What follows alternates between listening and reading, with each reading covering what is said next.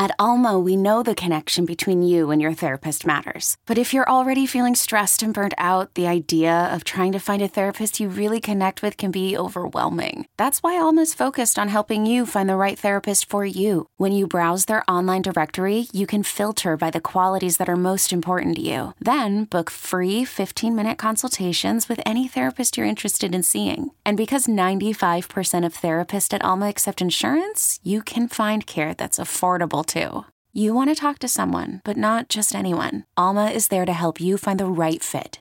Visit helloalma.com/therapy30 to schedule a free consultation today. That's helloalma.com/therapy30. Knowing how to speak and understand a new language can be an invaluable tool when traveling, meeting new friends, or just even to master a new skill. But it's not always simple when you're bogged down by textbooks and structured classes. That's why so many people trust Rosetta Stone. Rosetta Stone is the most trusted language learning program, available on desktop or as an app. It truly immerses you in the language you want to learn, like Spanish, French, Italian, Chinese, and more. You won't just be studying English translations. The Rosetta Stone intuitive process helps you pick up a language naturally, first with words, then phrases, then sentences. Don't put off learning that language. There's no better time than right now to get started. For a very limited time, listeners can get Rosetta Stone's lifetime membership for 50% off. Visit rosettastone.com/rs10. That's 50% off unlimited access to 25 language courses for the rest of your life. Redeem your 50% off at rosettastone.com/rs10 today. Hey folks, this is Kevin. On this week's episode of Risk, you'll hear Baron Vaughn. One of my great-grandparents, I was raised by my great-grandparents, totally different story. For a different risk. That and more. But before that, musical ridiculousness. Take it from this redhead queer. You don't have time to go to the post office. It will be packed with so many people you'll want to scream, so use Stamps.com instead. You use your own computer and printer to print your U.S. postage for your letters and packages. We use Stamps.com. Why don't you use Stamps.com? Right now, get this special offer when you use my promo code RISK. It's a no-risk trial, and we know that's just confusing. Plus $110 bonus off for the digital scale and free postage. Go to Stamps.com before anything else. Click the mic on the homepage and type in RISK. That's Stamps.com. Enter RISK.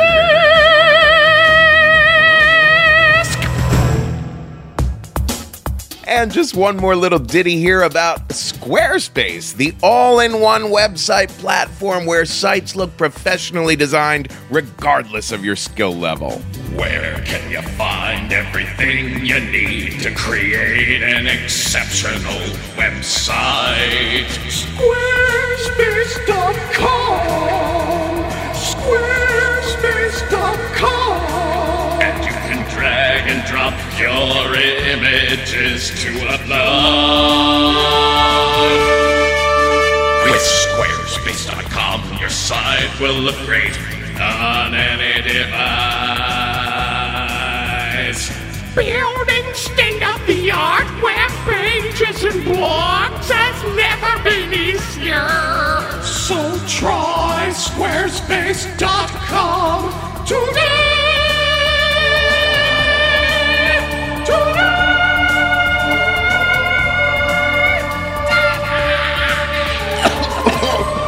Dear God, my lungs. Start your free trial site today with no credit card required at squarespace.com. And when you decide to sign up for Squarespace, use the offer code RISK to get 10% off your first purchase. Squarespace, build it beautiful. Now here's the show.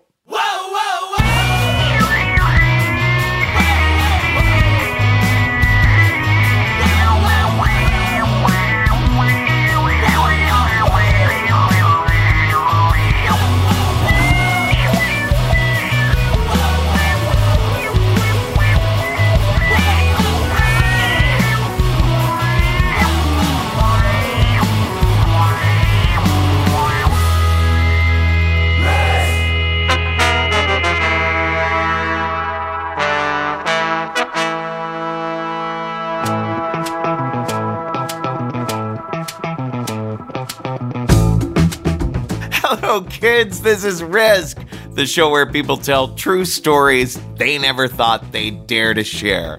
I'm Kevin Allison, and this is Polyrhythmics behind me now. We're calling today's episode Trust. These are 3 extraordinary stories wherein the storyteller trusted someone, maybe wisely, maybe not, but ultimately it was the way that the storyteller came to trust him or herself, their own intuitions, their own instincts. That's such an inspiration. Now, there will be violence, there will be abusive behavior coming up in some of these stories. Also, there's another thing that people have been concerned about lately. Some people have been tweeting, hey, why is there so much poop on Risk? And I gotta tell you, look, we work very hard to make sure that there's a good mix of funny stories, scary stories, beautiful, sad, strange, inspiring, whatever kinds of stories, right? And we have to just go with the very best stuff that has recently come down the pike. And all I can say is shit happens. Everybody poops. And because they don't want to talk about it other places, they feel like, here's the one place they can. Now, in a little bit, we're going to hear from the remarkable Ashley Bailey. Ashley reached out to us from Alabama. She worked very hard on her story, and we did too. And I'll have a lot more to say about it afterwards. But before that, we're going to start with the fantastically talented Andrew Agapour.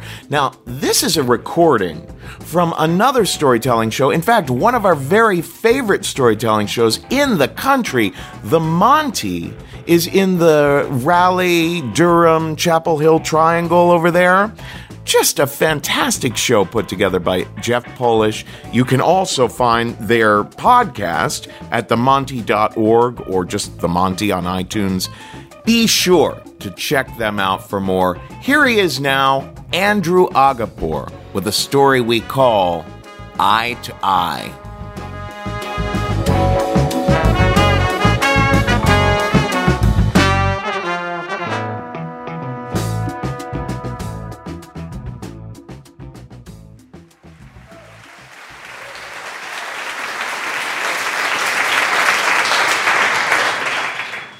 I grew up small and never learned how to fight. So whenever I find myself in conflict, I find it's best to look the other person straight in the eye and use my words to diffuse the situation. But it's hard to look someone straight in the eye when they're behind you. And it's hard to use your words when they're strangling you, hoping to leave you dead in an abandoned warehouse that sits at the outskirts of Charleston, South Carolina. This was February in 2005, and the story of how I got there is, I like to think, the story of America. You see, I was born the child of 2 immigrants, an Iranian father and a British mother. I attended a mosque. I was Muslim, and the mosque I went to was full of a diverse mix of people. There were Arabs and Persians, Africans, Filipinos. I went to an integrated public school. So the fact that I was this tiny, nerdy, dark brown kid with asthma didn't matter because all of us were from all over the color spectrum. I was born and raised in the melting pot. The first time I ever experienced direct racism was when I was a teenager in the aftermath of 9/11. And so it was after that that I decided that I was going to become passionate about social justice work. I wanted to fight racial inequality. I went to college, became a poli-sci major. I also volunteered for a local advocacy campaign for the homeless, and I wanted to be the one to be in the population, conducting surveys. I wanted to meet these people eye to eye. So my first day visiting homeless shelters, I pulled up in my Volvo, I was wearing an Oxford shirt, brought my clipboard, and nobody wanted to talk to me for some reason. I made the rounds, people thought I was really weird, and finally, one guy agreed to talk to me. His name was Tony. He was this really big man with really sharp features. He was wearing a camo cap, tattered jeans, and a bright orange shirt. The first thing he said was, "Hey, you want to interview me? If you buy me a beer first." I was like, "That's actually pretty cool. I like this guy." I was like so charmed. I was like, "Sure, I'll buy you a beer." And so I walked him to a corner store. And when we got to the corner store, I was so thrilled that I wasn't being carded at the age of 20 that I didn't really notice that Tony was eyeing my billfold. Then Tony said that he couldn't drink the beer at the homeless shelter, so we should go to a safe spot that he knew a few blocks away. And I was like, "That sounds great. Let's do that." And we walked to this safe spot, and he was totally silent the whole time. It wasn't until we got into that abandoned building that he slipped behind me and put his arm around my neck. And it's so strange sharing this now because it's so obvious. There's so many warning signs. But at the time, I was so passionate about the work, so invested in rebuilding that colorblind childhood past that I couldn't see any of those red flags. Tony's right arm was strong enough to actually lift me off the ground. And so I was just hanging there as if his clenched arm were a noose. His left hand was then free to grab my left wrist and pin it behind my back. He was completely silent the entire time and totally steady as my body dangled there, spasming like a caught fish. The only thing that I could see was a thin rectangle of light ahead of me from the entryway from the street. I knew I had to somehow talk my way out of this situation, but I couldn't breathe. All I had was my right hand, and so I wedged it between his arm and my throat, and I lifted up, and I got just a little bit of space, and I took a breath, and then instinctively, this is what came out of my mouth. "I don't like wrestling, Tony, so if you wrestle me, I'm not gonna take you for lunch every week." And he sat me down, and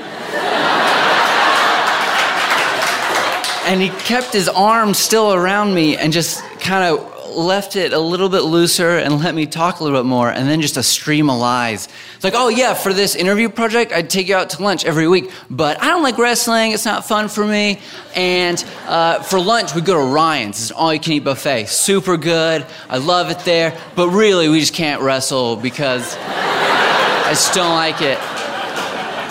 And he let go, and then he reached his left arm out, and he grabbed his beer, and he was like, "That sounds good." I know. I was more amazed then than you could possibly be now.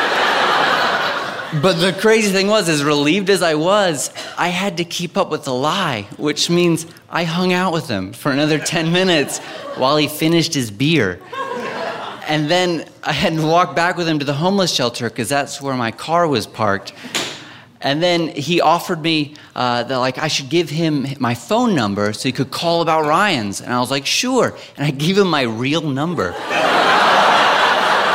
I think I was in such shock, and I was committed to making that story true. And so I gave him my real number, and he walked away, and I got in my Volvo, and I locked the doors, and I cried. And then I called my best friend Alan, and I told him everything that happened. And then I hung up, and I turned the ignition, and I just lived the rest of my life. And I told a handful of people about this story. And whenever I told the Tony story, it was ultimately a story about how clever I was, about how I said just the right thing that appealed to his self-interest, but also pretended to be naive enough that I wouldn't call the cops. It's a story about brains over bronze. It's a story that ends with me driving away. But that's actually not where what happened ended.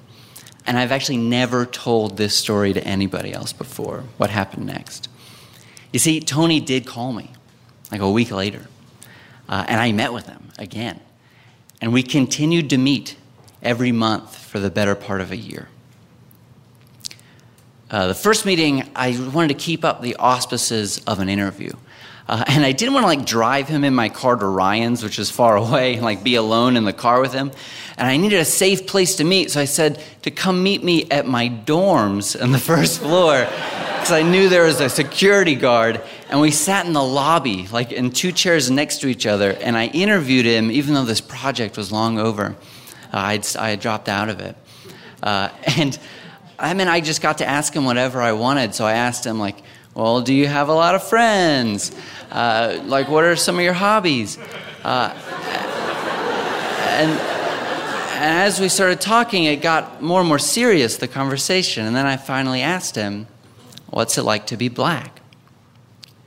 You see, my own identity as a person of color was itself slipping away. I was no longer a practicing Muslim by then.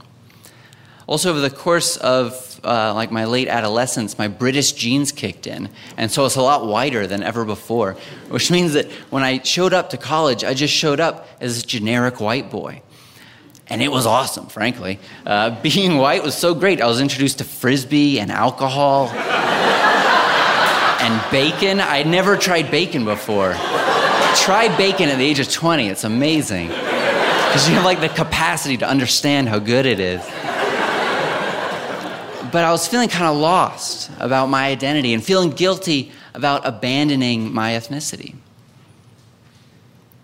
When the interview was over, Tony asked for $20 so he could take a cab back to the homeless shelter, and I gave it to him. We continued to meet month after month, and over time, the nature of those meetings changed. Tony asked for more and more money, $20, $30, $60. And we spoke for less and less time until it ended up that I was just driving to some pay phone at the other part of town and giving him cash through the driver's side window and driving away. For Tony, this was clearly an excellent situation. I imagine that he has his own version of this story, where it wasn't me who tricked him. It was he who figured out this opportunity to milk my white guilt for every last drop. I imagine that I would drop him off that money and drive away, and he would brag to his friend, like, mug a white boy once, get paid for a day. Teach a white boy to mug himself, get paid for a lifetime. And the thing is, he would be right, because that's kind of what was going on. I felt so guilty. I felt really guilty about the fact that I was passing as white. I felt really guilty about the privilege that I inherited from my parents who'd worked their whole lives just so that I could get high and eat bacon. And Tony, for me, was connected to that. It was like I owed some cosmic debt, and Tony came into my life as the collector. It's ironic looking back because I thought I was colorblind, but really I was reducing Tony to his black body. His black body that couldn't pass like mine could. His black body that wasn't born into the same America that mine was. You know, I was attacked by Tony the person, and it's really hard to say this, but I think that I actually had thought of his blackness as more significant than his personhood, which is why it was so easy for me to get into that relationship, because of what that blackness represented. Tony and I fell out of touch after that, and I actually became a lot less interested in working directly eye to eye with people in the world. I got scared. I went from social justice work to political theory to then switching majors to philosophy. Philosophy being about as far away from a homeless shelter as you could possibly get. I mean, what is the history of philosophy but just a parade of rich white men who never went outside? And that was the safe place for me. I met a woman in one of my classes, and our relationship was as brief as it was toxic. She was very emotionally manipulative and dumped me in this spectacularly awful way. And so I spent this summer, late in my college years, just super depressed and distraught. To deal with it, I would go on these long walks all around Charleston with my first love, marijuana. And on one of these walks, I found myself in a pretty bad neighborhood really late at night. I was walking pretty quickly to try to get home, and I turned a corner, and all of a sudden, I was like right up in a group of 5 or 6 guys who had been waiting there quietly. The hair on my neck stood up. This felt like a dangerous situation. I pivoted to get away, and I heard my name. And it was Tony. I think it was because of that breakup. I wasn't scared. I wasn't feeling guilty. I wasn't even relieved that I knew one of these guys. I was angry. I was pissed off. I was mad at Tony for taking advantage of me. I was mad at myself for being so passive. And so I snapped. I said, Tony, I've got nothing for you. I've got nothing to give you right now, and I'm going away. And I stormed off. And Tony broke with the group and followed me. And he called after. I said, are you okay? And I turned around and I said, no. And then Tony said, well, chin up. Now, if Tony were behind me and told me to lift my chin, I mean, fool me once, shame on you. But he was in front of me. And so when I lifted my chin, we were looking at each other eye to eye. And we were just 2 people for the first time. And then Tony turned and walked away. Thank you.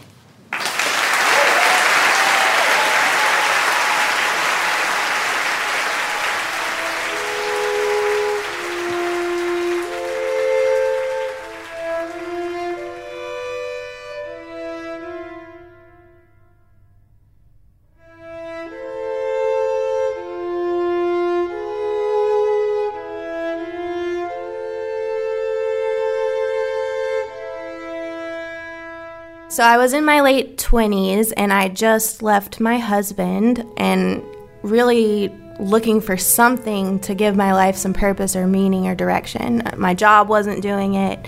I definitely was struggling financially.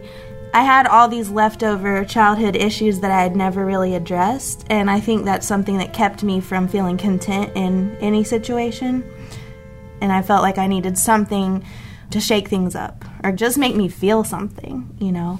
I really couldn't handle peace and quiet at the time because that's when all those childhood things would start coming to the surface that I didn't really want to look at. So I was better off if there was chaos in my life. Although I wouldn't have called it that. I called myself just looking for fun or looking for a relationship, but ultimately I was looking for chaos. I put an ad on Craigslist on a whim. Late at night one night, I was probably high or drinking, and I just put a really simple ad. I just said something like, white female looking for fun with black male, because that was kind of my thing at the time. I think because it was just something different, and in the South, it's a little bit, a little more taboo, I guess.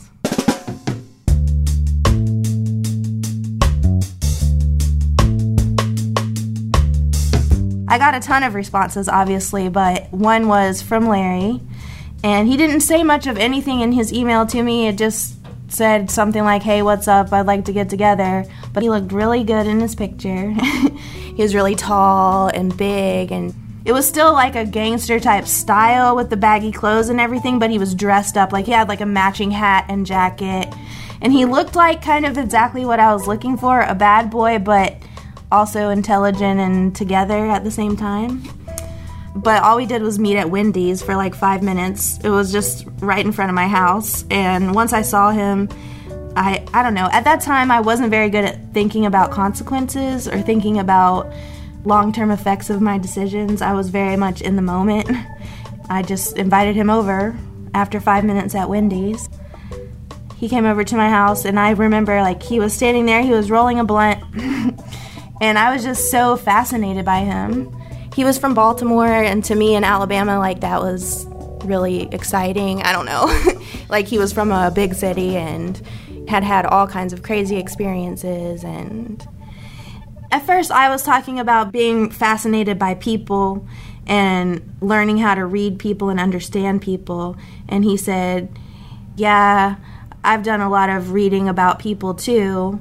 When I was in prison, I read the book, The 48 Laws of Power, and I got a lot from that, and I've really been working on implementing those strategies in my life now. He didn't tell me what he was in for or how long he was in. He didn't tell me any details, but he mentioned in passing that he had been in prison. but he wouldn't let me read the book. And that's like basically his Bible. And as we went along in our relationship, I definitely saw him put those principles into use with people. Like, I know one particular it's something about like keeping your own cards close to your chest, you know. I did see that there was danger there, but that appealed to me. And I felt like confident enough in my ability to protect myself, I guess, that I wouldn't get sucked into the danger, or that I could play with it and come back out of it and be okay. But the deeper in I got with him, you know, he just got into my head. He was a master manipulator.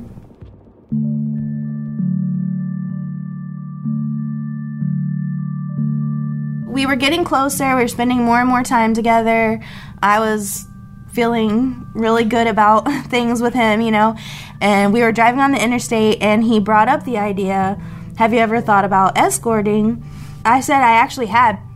Because of my history of sexual abuse and things like that, I was very, very open sexually. It wasn't a big deal to me.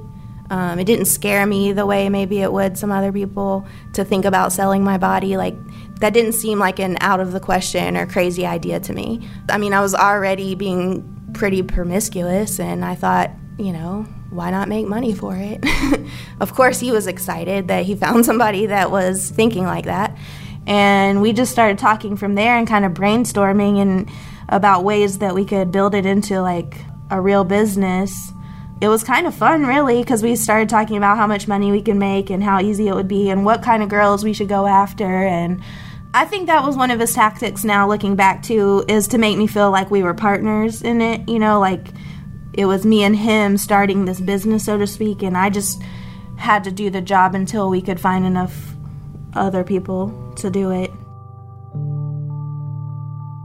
There was this one guy I saw, like, I would say late 70s or something. So already that was a little uncomfortable. He had prostate surgery or something where he had a pump that you had to pump to get his penis up.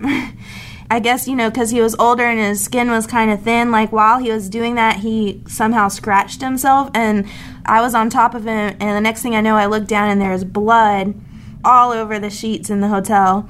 And so obviously I stopped and I freaked out, and we figured out what it was, but I still told him, you know, I'm sorry, but this is not okay. You know, you have to leave.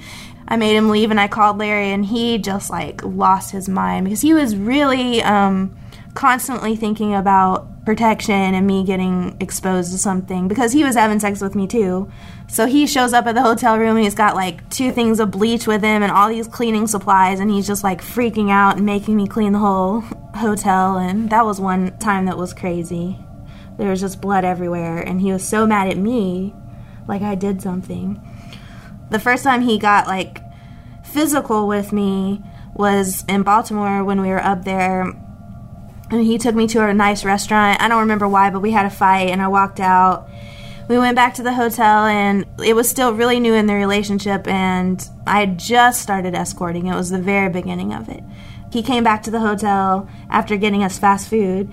I just like let him have it like I would normally with anybody. And I told him how upset I was and how angry I was. I don't even remember what the fight was about, but he stood there and listened to me for a minute, and then he walked over to me and just slammed the food in my face. It was like some kind of chicken with the sauce on it, and he just pushed it in my face, and it was all dripping down my face. I just stood there in shock for a minute. I felt humiliated, you know. I don't know what I thought I was going to do, but I just ran towards him like I was going to attack him or something. And, of course, he's, like, way bigger than me, and he just grabbed me and choked me, and he held me down on the bed until I stopped. I'd never experienced anything like that from anybody, so it was completely new and shocking to me.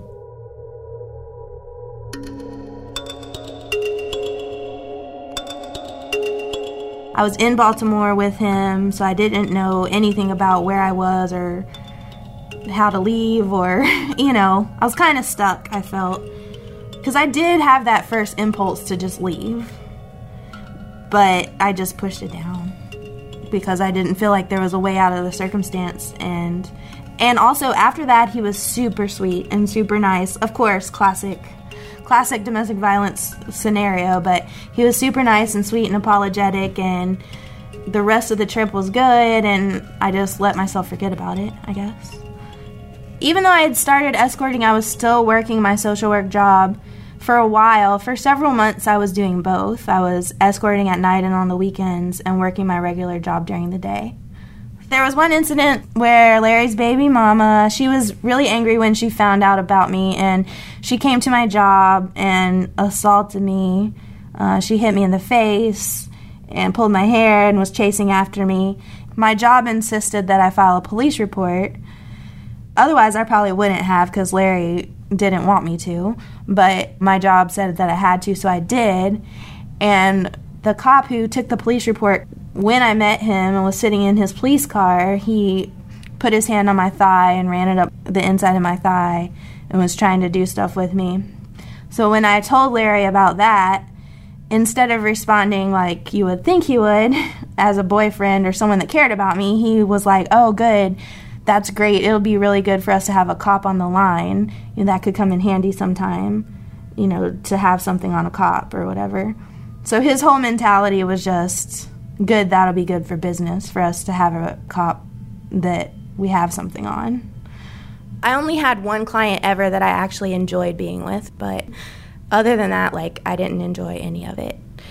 Really, but it was just easy. And Larry would sit outside the room a lot of times and listen, so I would like walk the line between making my client feel like I was enjoying it but not sounding like I was having too much fun, because if I did, he would question me afterwards and yell at me for enjoying it. When I got the call, Larry was actually out of town. He was constantly trying to recruit other girls, which was a lot harder than we thought it would be. So he was out of town at the time. A friend had told him about a girl he could talk into it. So he had gone to sort of win her over and left me home to work. At that point, he trusted that I wasn't going to take any money or do anything crazy, that I was just going to do what he wanted me to do, which I did. And I was picking up some food, and I was sitting in the parking lot of the restaurant when I got the call, and it was somebody I had never talked to before. And he was really nice. I talked to him for a long time, longer than I normally would, because he was just really personable and nice. And his request was for me to come to Huntsville, which is about 2 hours north of Birmingham. It was not something I would normally do. I sometimes did out calls, but most of the time I just had people come to me. And if I did an out call, it was just local. So to go 2 hours away was a big deal. I had tried to do that before, and every time I had gotten burned, like the person wouldn't show up or something, and I'd end up just wasting my time. So I was a little bit hesitant, but he was really friendly and gave me a lot of details that made me feel more secure about the situation. Like, he told me about some girls he had seen in the past, and I recognized their names. I knew they legitimately were escorts in the area. And he was offering me $1,000. I mean, normally I would make between like $150 and $200 to see somebody. So that was a significantly higher amount than I would normally make, and that made me a little leery also, but it was a long drive, and he had a special request, a fantasy that he was trying to fulfill. And so he explained that those were the reasons he was willing to pay that much. And also because he had tried to get other girls to do it in the past, and no one was ever willing to do it. So if I was willing to do it, he was willing to pay that amount. And that made sense to me.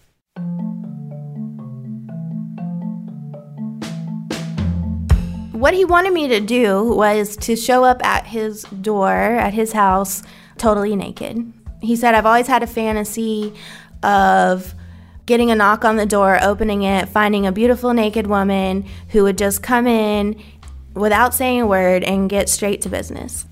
To me, that just didn't sound like that big of a deal. I mean, I was naked all the time. It was a big part of the job. I was comfortable being naked, you know? So he said that he lived in the outskirts of Huntsville, kind of in the middle of nowhere. And he did have neighbors, but they were kind of far away. He told me his porch light was out and he hadn't replaced it yet, so it would be dark, but that would work well because, you know, nobody would see me. And he told me that the grass was grown up because he had been out of town for his job and he hadn't had a chance to cut it. So, you know, don't be worried. It's not an abandoned house. It's just I haven't had a chance to mow my grass. And it didn't seem like anything too scary to me just to be there naked. I really wasn't worried about that part. That seemed easy to me.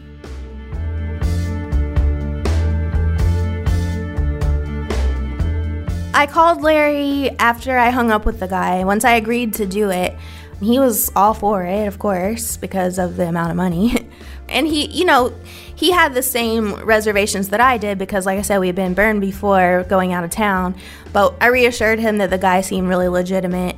And so he said, go for it, So it was the next day that I went, and I did call Larry when I was leaving because I always checked in with him before I did anything. I also called the guy and talked to him and made sure that we were still on, and we were.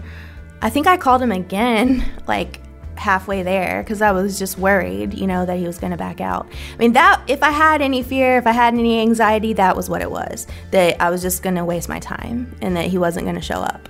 It never occurred to me to be afraid of anything else, But every time I talked to him, he said we were still on, and he kept reassuring me, so I was feeling pretty good about it. I mean, the drive up there, I was just relaxing, listening to music, singing, I was fine. Once I got off the interstate and I was in more of the country, I was looking for all the markers that he told me about. I saw the different places that he said, and I knew I was going the right direction. And I did start to get a little bit nervous because the sun was going down, and it really was the middle of nowhere. And I stopped seeing any type of establishments, like there were no more gas stations or food places or anything at that point. And it was getting really dark. There wasn't a lot of lights or anything. And so I was getting a little nervous at that point, just that I wouldn't be able to find the place or that I would get lost in the middle of nowhere or something. But my biggest motivation was the money, because when we had plenty of money, Larry was happy and relaxed, and he would let me do things like get my nails done or my hair done or get clothes or take a break, take a day off, or he would just spontaneously take us to the beach or something. When we had money, life was good. But when we didn't, life was awful, because he was stressed and he would channel that all towards being violent with me or yelling at me or whatever. And that's why I was willing to take this risk. I tried to call him a couple of times, but I didn't have any signal, so I wasn't able to get through. I finally did find the street that his house was on. Then I couldn't find his house, and I drove up and down that street probably 5 times. And at that point, I was starting to get a little panicky because I just thought, I'm not going to be able to find it, and I'm going to lose the money, and Larry's going to be pissed, and I've wasted a whole day doing this. And finally, I drove one more time down the street, like super slow, shining my headlights as best I could on the addresses, and I finally found his driveway. And I realized then why I hadn't seen it, because everything around it, the people were home at their houses and there were lights on, but his driveway was completely dark, like pitch black dark. But, he had said that it would be that way, so that didn't alarm me too much. I was just happy that I found it. It looked exactly how he said. The grass was grown up. I went down the driveway, and he had told me there was a little parking area on the right, and I saw that. It was exactly how he said it would be. There were woods on either side of the driveway.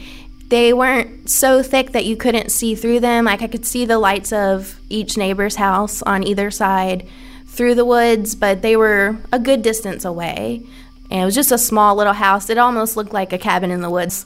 I tried to call him again, and he actually did answer that time. And he said that he was ready and waiting, but that he wanted to get off the phone because that kind of ruined the fantasy if we were talking, And so I took off all my clothes and sprinted up the steps to the door. I didn't have anything with me. I had my keys and my phone, and that was it. I didn't have a bag or anything. There's a screen door. It was old and creaky, just like you would imagine. And I opened that, and I knocked on the wooden door, and I heard nothing at all. No lights came on, no noises inside, nothing. So I just was standing there on the porch. It was completely dark, completely silent, in the middle of the woods. And I'm wondering all kinds of things at one time. Is there somebody behind the door waiting for some reason, hiding out? Is there someone in the bushes right beside me watching me? Is there someone in these woods? Total silence. So I knocked again, and nothing happened. I was getting a little worried. I didn't want to give up. I made it that far. So I just kind of took a deep breath. I knocked a third time, and again, nothing. And right as I was about to turn around and go back to my car and, admit defeat, I heard a noise behind me. There was a man walking towards me. I saw the flashlight, like the light from the flashlight in the dark bouncing around as he was walking towards me from the direction of one of the neighbors' houses out of the woods. I couldn't see him really very well at first. I just saw like a shadowy figure. He was taller than me, but kind of on the short side still, thin, mid-40s. He had on like a plaid shirt and a hunting cap. It was this time of year. It was maybe October, November, so it was just starting to get cool in Alabama. I just stood there. I didn't really know what else to do as this man walked towards me. And he got to me, and he looked me up and down. It was very obvious that we both were aware of the fact that I had no clothes on. And he didn't really hide that he was looking at me. And I just kind of covered myself up the best I could, and I didn't acknowledge it. And he asked me what I was doing there. I said, well, I was supposed to meet somebody here, but they're not here. They haven't showed up. And they're not answering the door. And he said, you're supposed to meet somebody here at this house? And I was like, yeah, I know it's this house. This is the right address, and it's just how they described it to me. But, they're not coming to the door. I'm just talking to this man like I'm not standing in front of him naked, but I didn't know what else to do, He said, well, ma'am, I'm a neighbor, and we look out for this house because nobody's lived here for several years. And we watch out for it to make sure that nobody vandalizes it or breaks in. In fact, the man who did live here killed himself 3 years ago. When he said that, I just felt terror start at the top of my head and just ooze down me. I just felt so incredibly vulnerable and scared in that moment. He said, you need to get on out of here.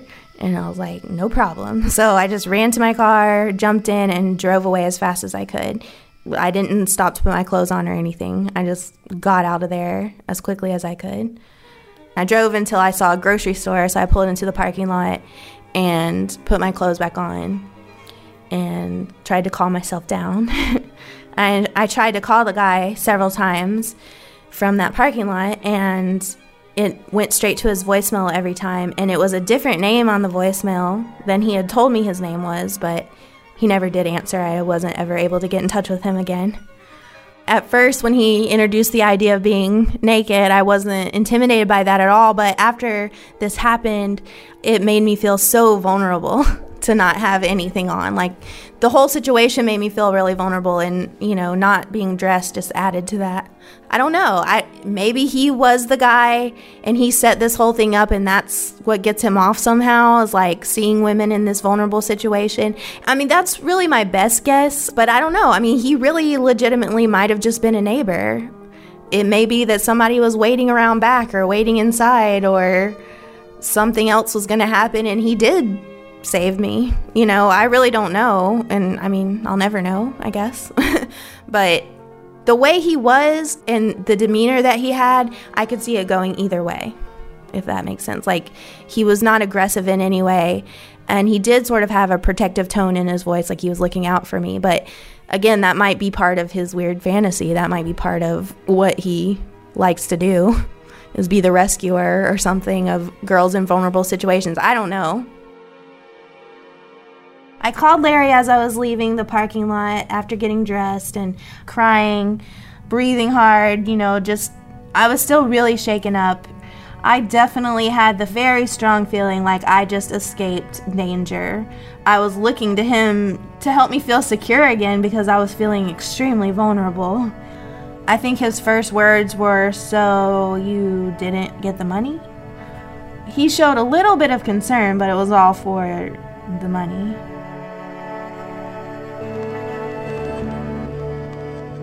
I had this feeling like I was floating around in space, not tethered to anything. Like, oh, I really am on my own. But that's not the first time in my life I felt that way. My dad was the one who sexually abused me from the time I was a toddler until he left the house when I was around 14.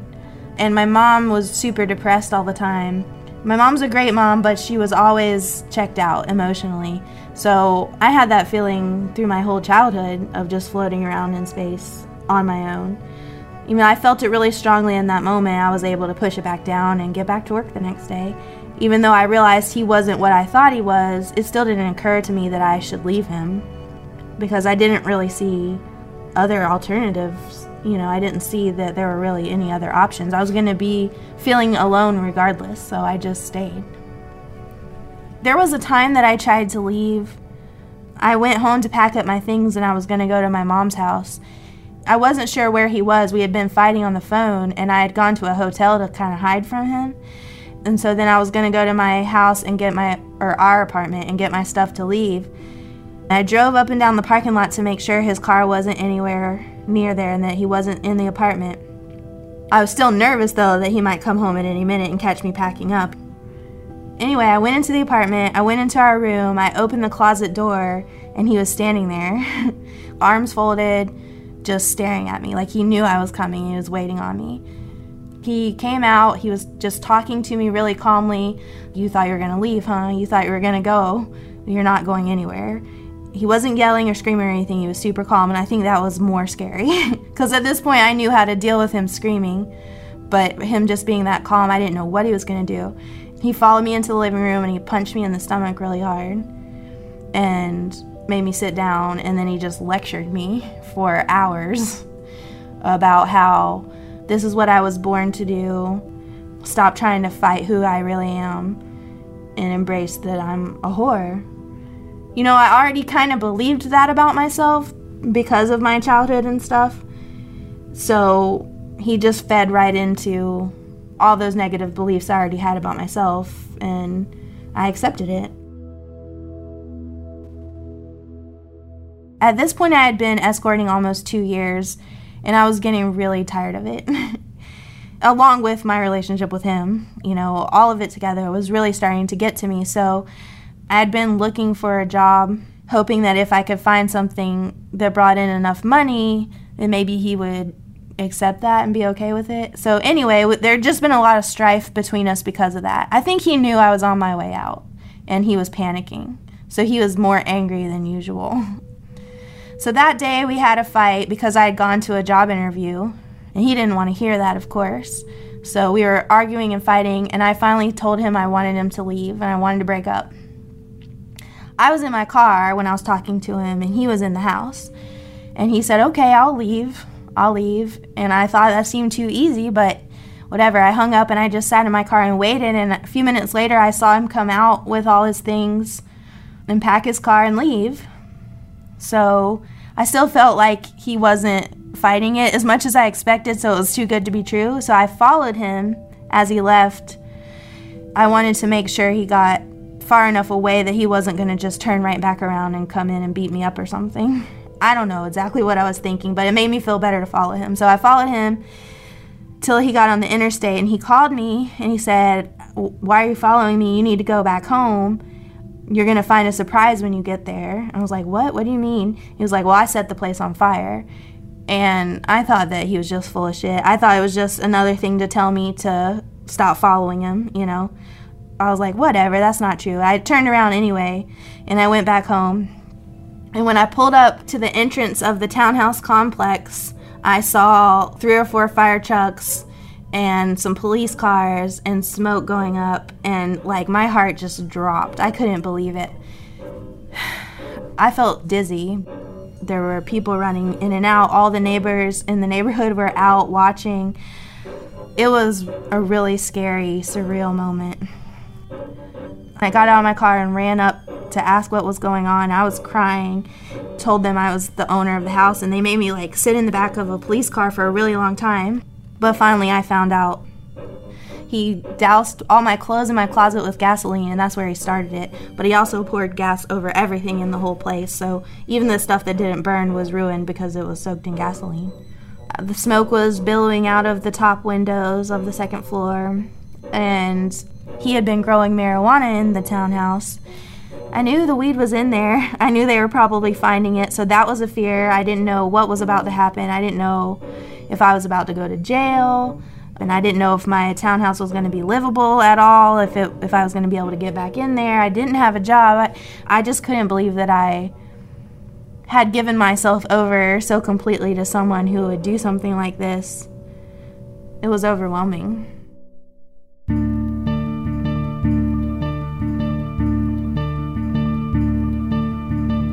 I've changed and grown a whole lot since then in a whole lot of different ways. I mean, one of the things I learned was not to be afraid of times when things are stable, and if emotional, past issues come up, then just face them and deal with them and learn from them and grow from them. And in doing that, it's a lot less trouble and it's a lot less scary than going so far out of my way to avoid things.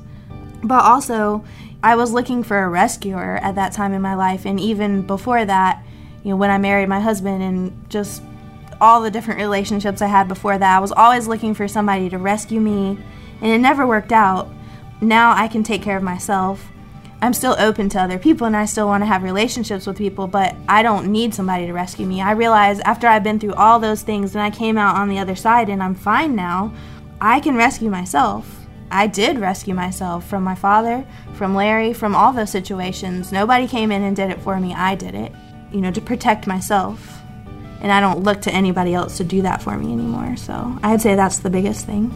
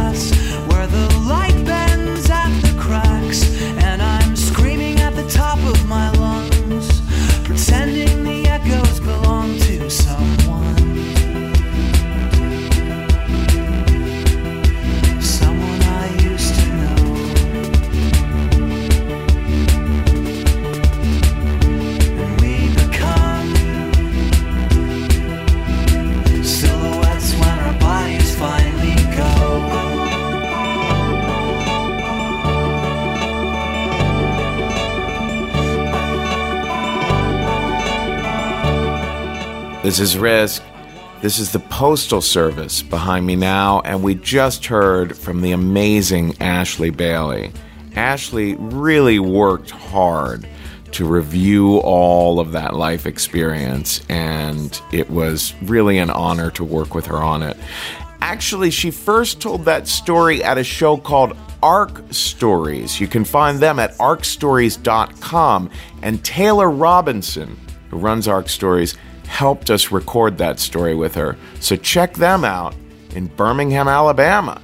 And our final story today comes from a good friend of mine, the amazing Baron Vaughn. Baron is a stand-up. You can find him on Conan, on The Fallon Show, but most recently, you can find him on Netflix's Grace and Frankie, working with none other than Lily Tomlin and Jane Fonda. Baron told this amazing story at the Risk Live show at the Nerdist Showroom in Los Angeles. We have a show there once a month. Here he is now with a story we call Me, Myself, and I. Silhouettes when our bodies finally go.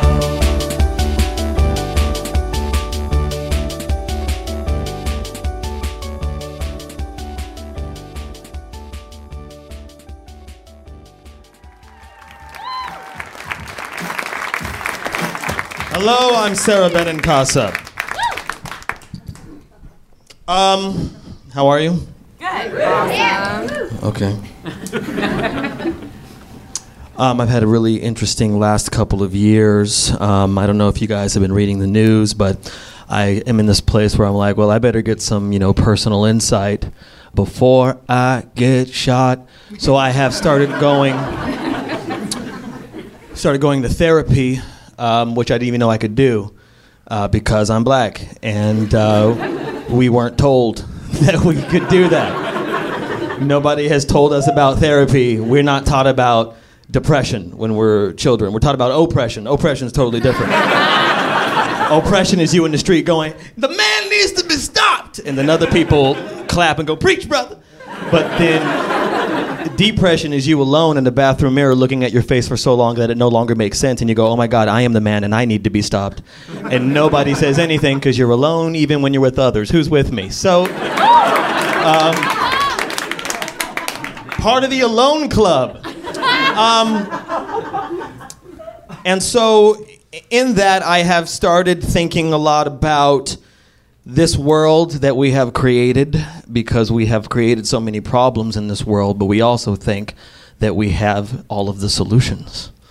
We labor under the illusion that we made this, therefore we can fix this, and I don't necessarily know that is true.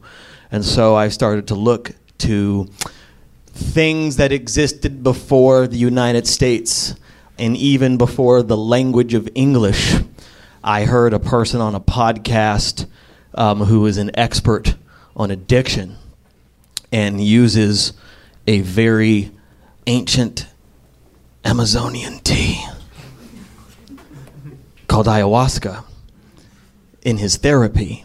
And I started getting very interested in this, and I found a retreat to go to in the jungle.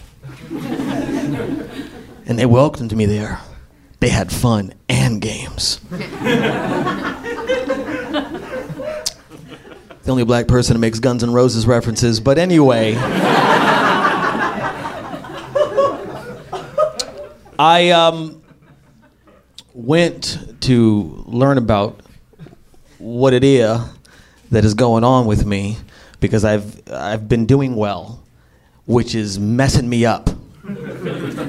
Because we all have, like, there's an idea that there's this equation, like, if I can just get X, then I will feel Y. But the thing is, sometimes when you get X, you don't feel Y because you have absolutely no practice feeling good about yourself.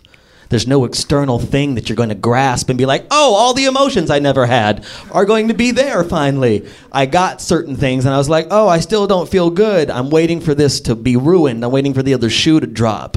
Like, I couldn't get to this point in myself where I felt okay.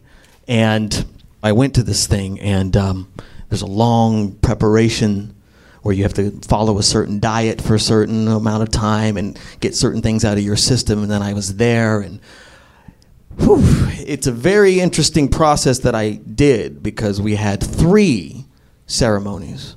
If you don't know what ayahuasca is, it is basically a concentration of something called DMT, which I'm sure all of you have heard about. And you have to do it well with a qualified shaman, because a shaman is not only a spiritual doctor, but a spiritual bouncer. Because once your shit's open, motherfuckers can get in there.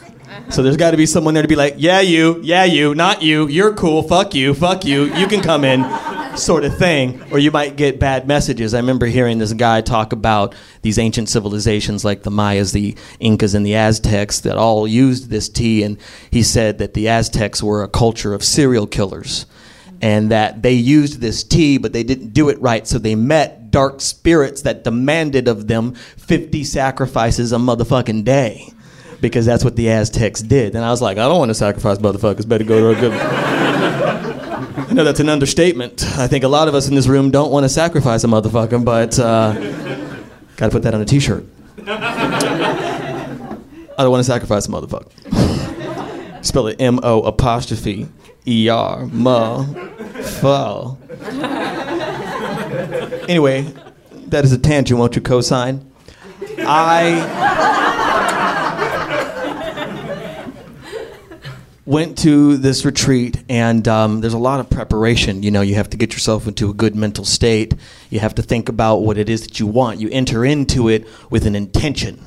And so it was a very interesting experience. Like, there's a bunch of people there, and we're all on beds and blankets, and then there's tea, and then we drink it, and then it takes about 30, 40 minutes for it to kick in, and then the shaman start chanting something called the Icaros, which are like these ancient prayers.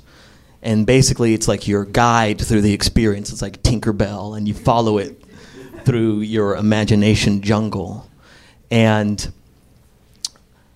I had the first ceremony I had was a very physical experience. My intention was show me who I am, because I get very confused, because I am a black man, and according to the news, I'm the scariest motherfucking thing in this country. But also at the same time, the way that I grew up in a black neighborhood, I was not accepted amongst my peers. So my peers were like, you're not black enough. And then white people were like, but you're still black. So then I was like, where do I belong? I don't know. And then I also live in Hollywood where I'm an actor. Also confusing. Be more this, less that. But less this, but like big, but like a small big. Like just always that. Like, we want a lot, but like a little. Do nothing, but at the same time do something. We love you, but you're not right. We hate you, come over. Sort of thing all the time, so it can be very confusing about what one's identity might be. So that was my first question, my intention. Show me who I am, because I wanted to know. So about 30 minutes, the chanting starts, and then I didn't know what I expected the visions to look like. I expected them to look like a movie, as vivid as that. But basically, it was as if I was remembering things really well that I have already seen, like a really vivid memory. And it was like a jump cut. At first, what happened is I had a very physical experience, basically. I was told, she uses what you know, and I say she because she is a female plant. She's a female spirit. She is a mother, and a mother always gives you what you need, not necessarily what you want. Because if you're too hung up on what you want, you might not be able to receive what you need. And I was not hung up on what I wanted. I just know what it's like, I'm ready for whatever the fuck I need.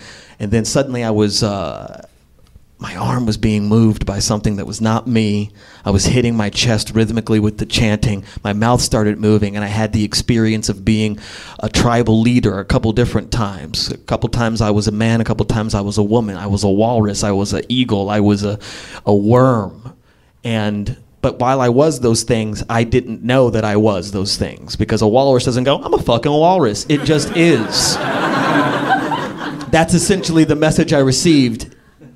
Everything external that is telling you, you're this, you're this, you're this, is false. It's only an internal sense, but it can be very confusing to constantly have to entertain all these external voices. Anyway, so I had an actor-y experience. You know when actors go like, I'm just a fucking vessel.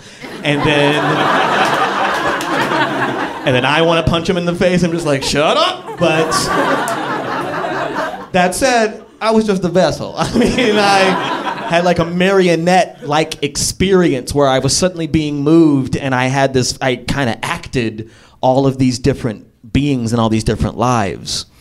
A lot of people there had a really hard time, because people have a hard time letting go, because something can happen where you might purge, you might vomit, and a lot of people are like, I don't want to fucking vomit. And if you get too hung up on that, because it might not be that. It might not happen in that way. Also, they're shitting yourself. A lot of people are like, I don't want to shit myself. And someone, a helper, was just like, every summer somebody does shit themselves. It happens once every retreat. Somebody shits themselves. And I heard that, and I thought I was cool with that idea, but I was like, I don't want to fucking shit myself. Because I actually have a lot of poop shame. And I say this thing, I used to tell this to people, and people would gasp. You ready to gasp? I'll tell you something that's true about me. I shit twice a week. Right, it's not healthy. It's definitely not healthy. It's because I'm disgusted. Because someone else's poop, I don't care. But mine's disgusting. I don't like the way it feels. I don't like the way it looks. I definitely don't like the way it smells. And so I would just hold it and hold it and hold it to like inhuman amounts. I was having all sorts of digestion problems and wondering why. Suddenly I'm in the jungle of a different country, faced with this idea of like someone might shit themselves, and suddenly I was like, I don't know if I'm gonna shit myself. And I think it comes from a childhood thing, because I don't remember being potty trained, but I definitely remember using the toilet and then not knowing how to wipe myself. So I would call out for help, and one of my great-grandparents, I was raised by my great-grandparents, totally different story. for a different risk. Thank you, falsetto Michael McDonald. I would call for help, and then they would help me, and I was a child, so it was like I felt taken care of, but also it's a butthole, so it like feels good. So it's like a combination of like, I'm being taken care of, this feels good, but they were old black Southern church people, so at some point they felt the shame, and then I took it. And then from that moment on, I was like, my butt's gross, and it was just stuck in there, and I wasn't conscious of it. And then my second ayahuasca ceremony, unlike the first, very different, so completely different. And unlike the first one, I first had the experience of like light vibrating off of me, like some sort of surgery was being performed. And then I was like, am I done? And she was like, yeah, you're done. And I'm like, but the whole thing just started like this. Did I pick something stupid? I should have picked something stupid, because my second intention was, show me how to heal myself. Right? So I'm going into a dark place, just like, I'm stupid, I'm an idiot, I should have picked something better. And then this shaman comes over to me and sits in front of me and chants, and it's dark because your senses are crazy, and he starts to chant. And then suddenly I have the most vivid vision. I saw this mountain and then this river twisting up, and the mountain at the top was the bright, bright sun. And then I looked at the river again, and I saw that it was actually the shape of the human intestinal tract. You know, when you have that anatomy class and you see what it looks like for the first time, you're like, oh, that's in there. But this river looked exactly like that, and there was just like these turquoise lights just kind of like shooting around, and I was like, oh, interesting. And then suddenly my physical body leaned forward. And then I had this vision of almost like LED lights in a rectangle. And then suddenly at the bottom was this like fire, this bar of fire. It was red and orange and yellow. And I felt this tremendous burning in my stomach. And I was like, oh, this doesn't feel good, but I'm going to let this happen. I'm going to let this happen. I'm going to see what happens. And then suddenly the pain let up. And then I saw these like square shapes that had circles, and almost like a CD was inside of it, just spinning around. And there was a bunch of them, and they were moving around like bloop, bloop, bloop, bloop, bloop, bloop, bloop, like basically like pressure luck. They're just like beep, beep, beep, beep, beep, beep, beep, beep, beep. And I was like, no whammies. And then suddenly it went, and I shit myself, like just the most profound poo all down my pants. And it felt so good.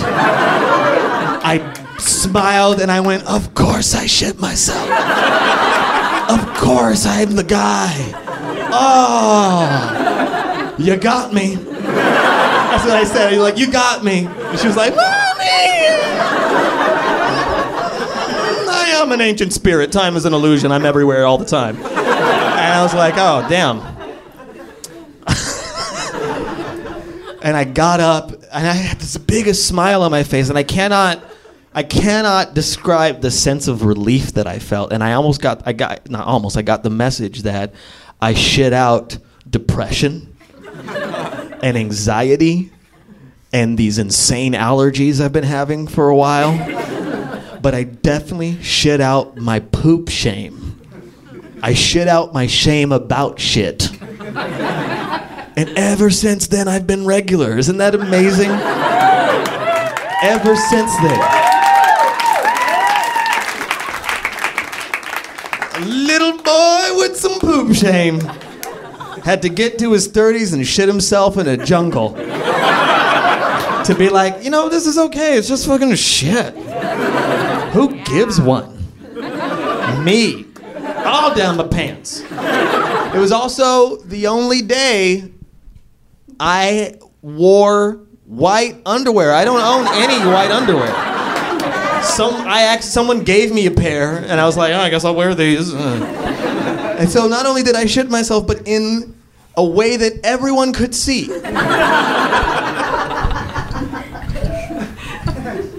Shit myself in a jungle. Put that on a t-shirt. All right, thank you very much. Good night.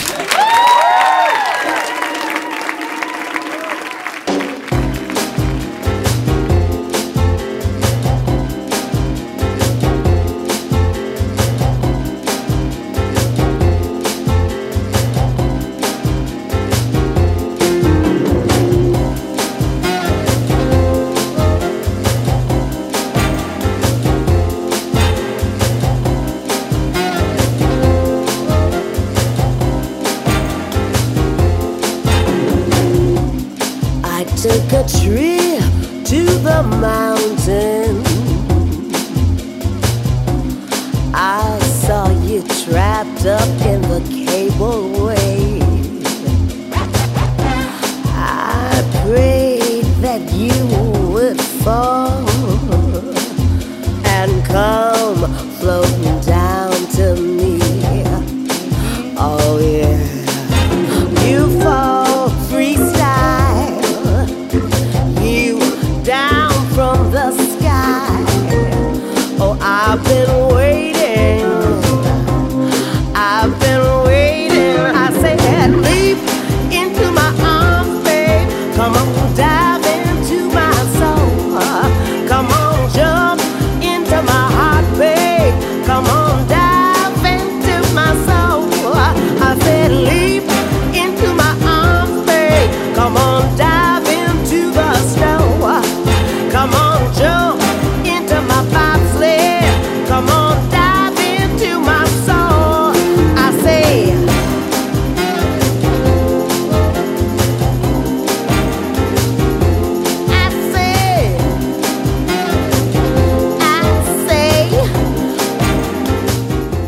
That is all for this week's episode, folks. This is Gabine featuring the great Dee Dee Bridgewater behind me now.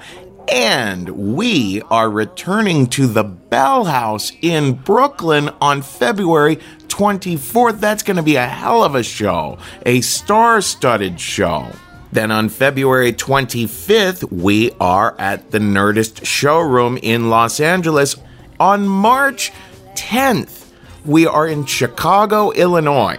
The theme is ecstatic. The pitch deadline has passed, but if you have a burning desire to pitch us something, for gosh sakes, do go to the submissions page at risk-show.com. On March 26th, we return to Washington, D.C., and we're still taking pitches for that one. The pitch deadline for D.C. is February 27th, and the theme is powerless. Now, we have a string of shows in April happening up in the Northwest. On April 27th, we are in Vancouver, Canada. The theme that night is Overwhelmed. The pitch deadline is March 30th. On April 28th, we're in Seattle, Washington. The theme that night is Enraged. The pitch deadline is March 31st. On April 30th, we're in Portland, Oregon. The pitch deadline for that one is April 2nd. The theme that night is Despair. All this information is on the submissions page at risk-show.com. How to pitch us, what the themes are, what the pitch deadlines are. So go find it there and definitely pitch us. Vancouver, Seattle, Portland, we are coming soon. Boston, St. Louis, and Minneapolis are all to be determined. So keep checking back. And if you're thinking, well, I'm not sure I got what it takes to tell a story on Risk, hey, go check us out at thestorystudio.org. There's one-on-one training. There's video courses you can take in your own time. And maybe your staff would like a corporate workshop. That's all at thestorystudio.org. Folks, today's the day. Take a risk. I said, leap into my arms, babe. Come on, dive into the snow. Come on, jump into my bobsled. Come on, dive into my soul. I said, leap into my arms, babe. Come on, dive into my soul. Come on, jump into my heart, babe. Come on, dive in my soul.